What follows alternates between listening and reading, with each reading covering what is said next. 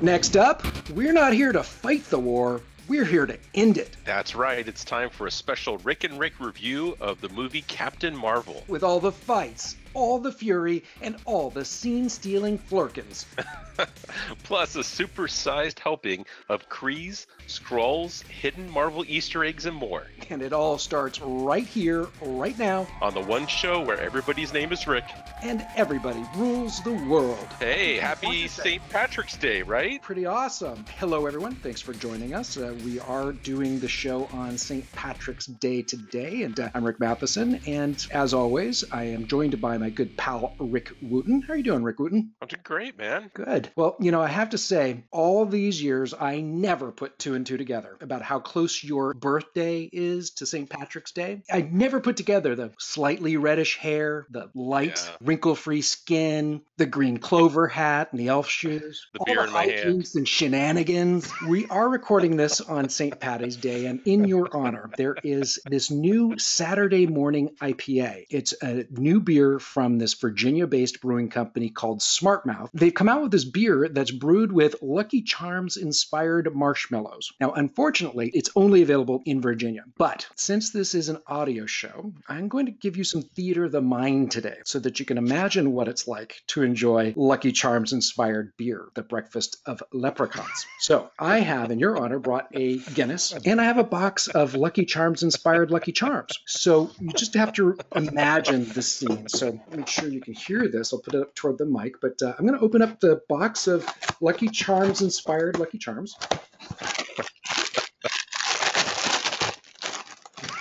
I'll pour some of it into this handy bowl I have right here. And I'll take out this bottle of Guinness. And now I am going to proceed to douse the Lucky Charms, inspired Lucky Charms, with this Guinness. Put it up here. So while that's brewing or marinating, in your honor, I thought I'd do a dramatic reading of the Lucky Charms jingle, ASMR style. So while that's getting ready, here we go.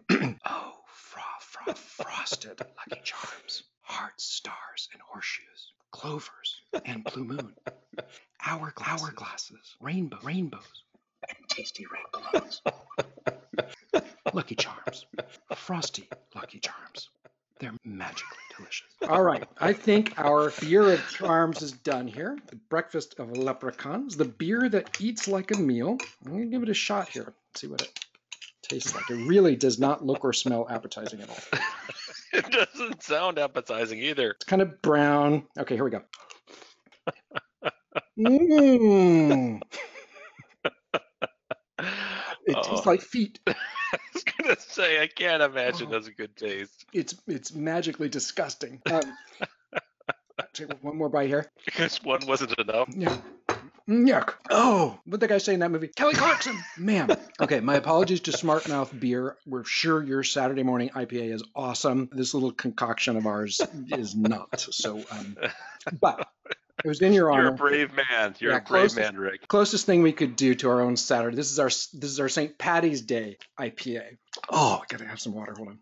I think you would have done better with corned beef and cabbage with the Guinness as opposed to the Lucky Charms. Okay, so folks, thanks for joining us. We're actually inserting this episode between episode 1 and episode 2 of our annual predictions episode. So last episode, we did our prediction scorecard, so you could hear how well we did in our marketing predictions for 2018. Now, 1 year later, what we got right and where we went horribly wrong. And the next episode, you can hear about our predictions for the rest of 2019. But first, we are going to do our official review of Captain Marvel. And That's right. Plus, we've got loaded questions, Captain Marvel edition as well. So it's all going to start right after we return from this short break. So stay tuned.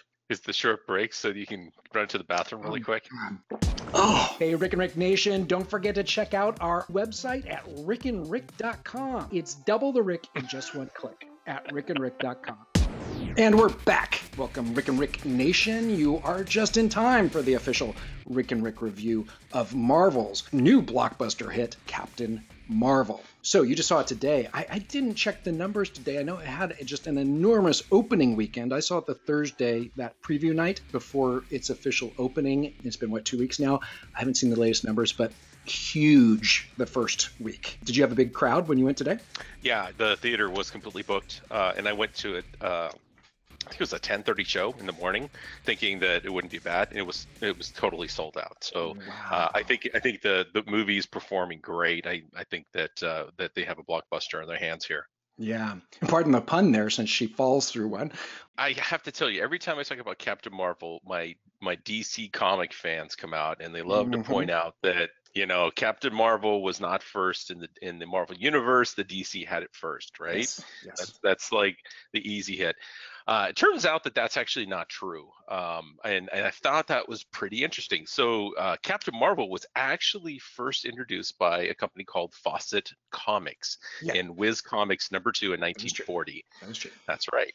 And so, DC had nothing to do with that. And in fact, DC, you know, because of the success of that first Captain Marvel comic, ended up suing them for a number of years, like 20 years, that they went back and forth suing them, lost in court a couple of times, and that sort of thing, because Captain Marvel ended up outselling Superman, right? And there was a lot of similarity between the two, and so there was a big thing about that. And eventually, first they licensed it. DC licensed the Captain Marvel and Friends. I guess there was a whole bunch of them, like Yep. Kid Marvel and stuff like that. Yep. And then eventually bought out the rights to all of that. But unfortunately, they missed the boat because that didn't happen until I think 72, or maybe 72 is when they relaunched Captain Marvel Shazam. But by then, Marvel had started publishing a Captain Marvel comic, and with a totally different storyline. It's interesting how different. There's some similarities, but at the same time, kind of different.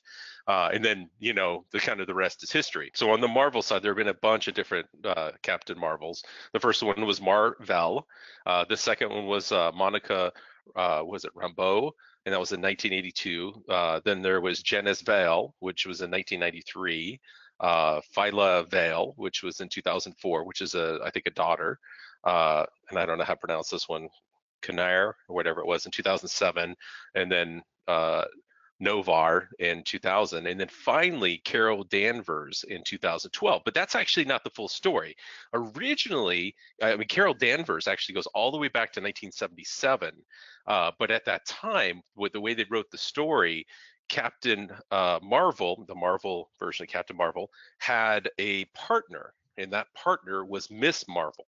And so Carol Danvers originally started in 1977 as Miss Marvel, and then going back all the way up to 2012, after Mar-Vell passed away, she decided to take that name in honor of him, and that's when in 2012 she changed her name to Captain Marvel, and that's Wow. where the character has been since then. It's just a fascinating story at how many iterations and variations they've had on this. So this movie, Captain Marvel, it's set in 1995 and stars Brie Larson as an extraterrestrial Kree warrior named, at least ostensibly, Veers, who finds herself caught in the middle of an intergalactic battle between the Kree and the Skrulls. The Kree are generally humanoid. They look like human beings, and the Skrull, they kind of have green faces like the Goblin and from Spider-Man, but they can shapeshift. They can literally turn into another person. And in this story, this Veers character has been struck by amnesia, and she possesses these amazing powers gained when she absorbed this kind of energy blast. And that is the point where she doesn't remember her life before whatever that energy blast was. She works to take control of her powers, working with her mentor,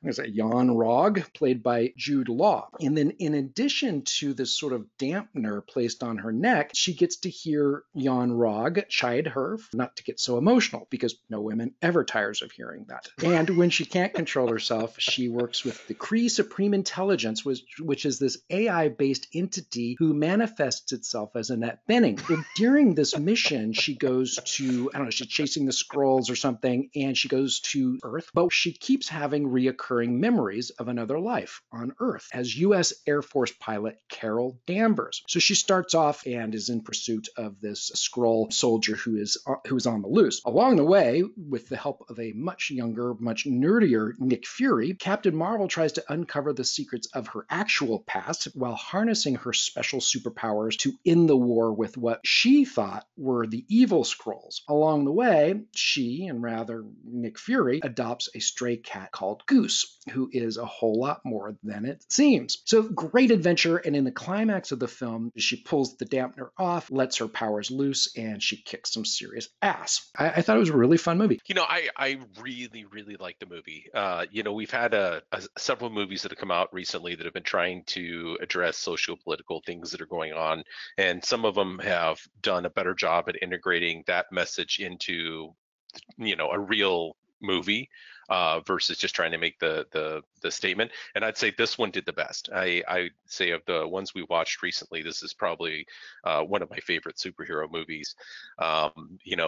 Might even have enjoyed it a little bit more than Wonder Woman, which was my favorite for a bit.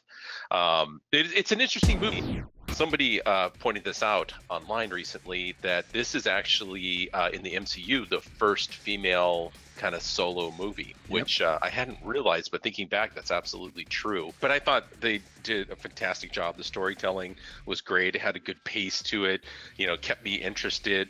Lots of things that, I knew something was up with the cat, but I didn't know exactly what was up with the cat until the tentacles came out of the face. So it was, it really kept me on the edge of my seat, and I had an absolute blast. Lots of action. I love that opening.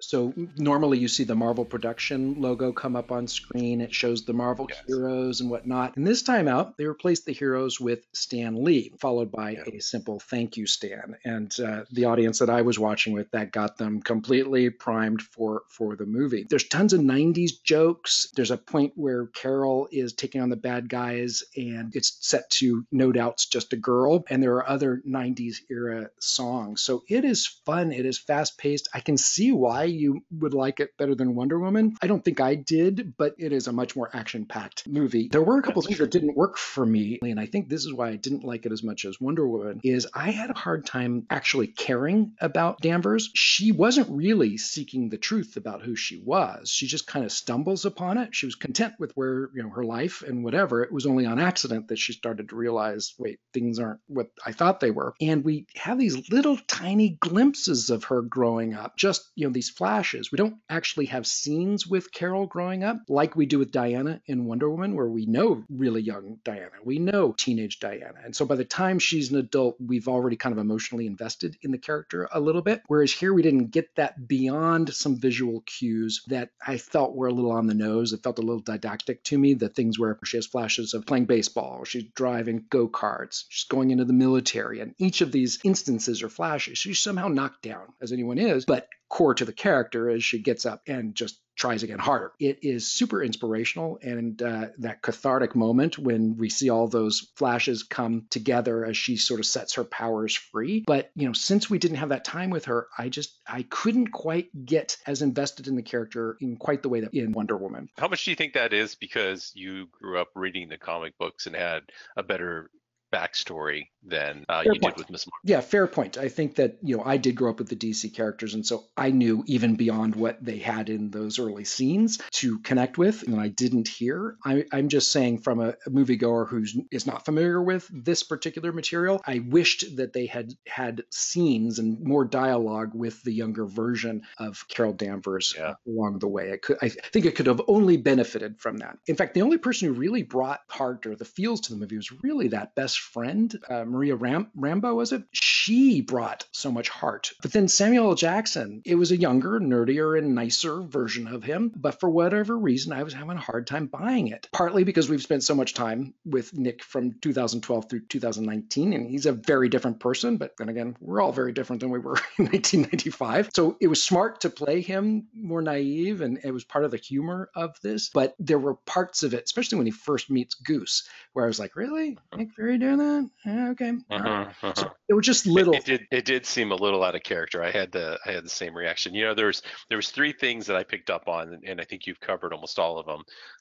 One was I felt like there was missing pieces of the Carol Danvers story, because I believe it or not, I'm not that familiar with Captain Marvel outside of doing the research and watching the movie. I Okay. have one or two Miss Marvel comics, and literally that's it. Okay. So I felt like a little bit of the backstory was missing, and I was a little bothered by how flat she played the character. But I figured that was to tie in with the fact that the Kree had been, training her to suppress her emotion the whole time. Right. But I was hoping that we would have that breakthrough revelation that I think that you were looking for as well, that we didn't quite see. And then some of the special effects I thought were a little hokey. I mean, the cat, I think every scene with the cat was CG, and it was just a little, it just looked like CG. And then, even seeing Coulson and Nick Fury in the younger stage looked a little like, it had been kind of over photoshopped a little bit. So I was a little disappointed in that. But, I was still able to suspend disbelief and really enjoy the movie, even with a few of these smaller details. Great. Well, we have to go to our second break here. When we come back, we've got Loaded Questions, the Captain Marvel edition. So stay tuned. All right, true believers, Rick and Rick rule the world here. Rick Matheson with Rick Wooten, and it is time to play Loaded Questions, the part of the show where we pose questions about what's happening in the worlds of marketing, media, tech, and pop culture. But this instance, it's all pop culture and all about this month's big superhero movie, Captain Marvel. Rick's going to play in studio, and you can play at home. So, Rick Wooten, are you ready for some loaded questions? Let's see how I do. I'm ready. All right. Now, some of this is backstory. Some of this is, production stuff. So we'll see here. In Captain Marvel, 90s era test pilot Carol Danvers gets her superpowers after an accident piloting an experimental aircraft designed by Dr. Wendy Lawson, played by Annette Bening, who also doubles as 2019 era Carol's manifestation of the Kree's AI-based supreme intelligence. But in the comics, Wendy Larson was which of these? A, secretly a Kree scientist named Mar-Vell. B, secretly a Skrull scientist known as Science Guy. C, a human rights advocate named Sidney Allen Wade. D, a human scientist named Walter Lawson. Or E, a human scientist named Richard Dawson. In the comics, Wendy Larson was actually which of these? She was a Kree scientist. That was what she was in the movie. The answer is actually D. She was actually a male, a human scientist named Walter Lawson. So according to Ranker.com, the comic book version of Wendy Lawson was a scientist named Walter Lawson. So they switched the gender there for that character. Question number 2. In the comic books, Carol's scene-stealing cat / Flurkin is named which of the following? A, Bobo the bongo playing octopus. B, Merkel. C, Alf. D, Chewie. Or E, Boner. Which of these was the cat's real name in the comic books? Chewie. You are correct. The answer is D, Chewie. I really do wish it was Bongo the drum playing octopus. So according again to Ranker.com, comic book Carol has a pet cat named Chewie that turns out to be a Flurkin with the ability to store items inside a pocket dimension inside its mouth. So this thing had those tentacles, as Rick Wooten was talking about, that should grab people or whatever, anything, and pull it in to his maw, and they would be disappeared into this pocket dimension. Topo was the bongo playing octopus seen in Aquaman. Merkel was a character from 1990s era sitcom Family Matters. Alf was an alien living with a family in an eponymous 90s sitcom. And Richard Boner Staboni was the best friend of Kirk Cameron's Mike Seaver in the 80s 90s sitcom Growing Pains. Question number 3. Captain Marvel co-stars Samuel L. Jackson as a younger 1990s era Nick Fury. That makes this movie which of the following? A, Nick Fury's 9th appearance in the MCU. B, an alternate universe. I guess because in the first Iron Man we learned that Nick Fury lost his eye due to misplaced trust during a mission gone awry in the year 2004. C, Nick Fury's 11th appearance in the MCU. Or D, Nick Fury's 8th appearance in the MCU. What does the fact that Samuel L. Jackson is in this movie make this movie? I have no idea. I thought he was in every one of them, so I would have guessed a much higher number. So I guess by elimination, I'm going to have to take the answer, I think it was B, where you talked about that this wasn't how he reported that he lost his eye, so it's a change. Unfortunately, no. So the answer is not B. I just made that one up. So A, according to MarvelCinematicUniverse.fandom.com, Captain Marvel marks the 9th appearance of Sam Jackson's Nick Fury, beginning with Iron Man in 2008. Question number 4.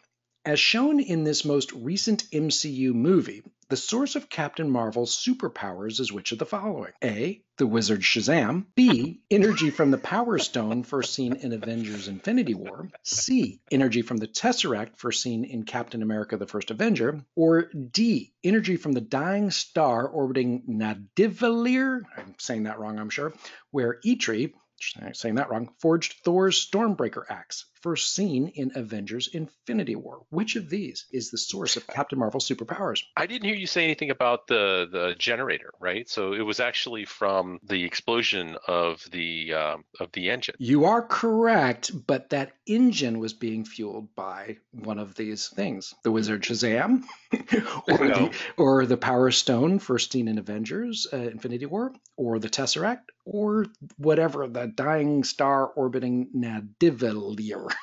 Well, we see the Tesseract cube in the show, but I don't think that was actually how it was powered. I mean, but if that's what it says, that's what it is. You are correct. Answer is C. The energy wave Carol absorbed from the Tesseract, first seen in Captain America: The First Avenger. Okay, final question. Which of the following is not a true statement about this movie? A. Goose is played by 4 different cat actors named Reggie, Rizzo, Gonzo, and Archie. B. Brie Larson is allergic to cats, so her scenes involving Goose were filmed with a puppet or computer-generated VFX. C. The name Captain Marvel is only used twice in the entire movie. Or D. When Brie Larson's casting was announced at Comic-Con, CNN ran the headline, "Shazam! Brie Larson is Captain Marvel," apparently not realizing that those are 2 different things. Which of those is not a true statement? I have no idea. They all sound outlandish and plausible. Which one is it? It is C. According to IMDb, all of these statements are true, except C, because the name Captain Marvel was only used once in the entire movie and only in the end credits. It is never uttered anywhere by the characters in this whole movie. Interesting. One final question for you, Rick. What am I going to do with the rest of this Lucky Charms inspired Lucky Charms beer?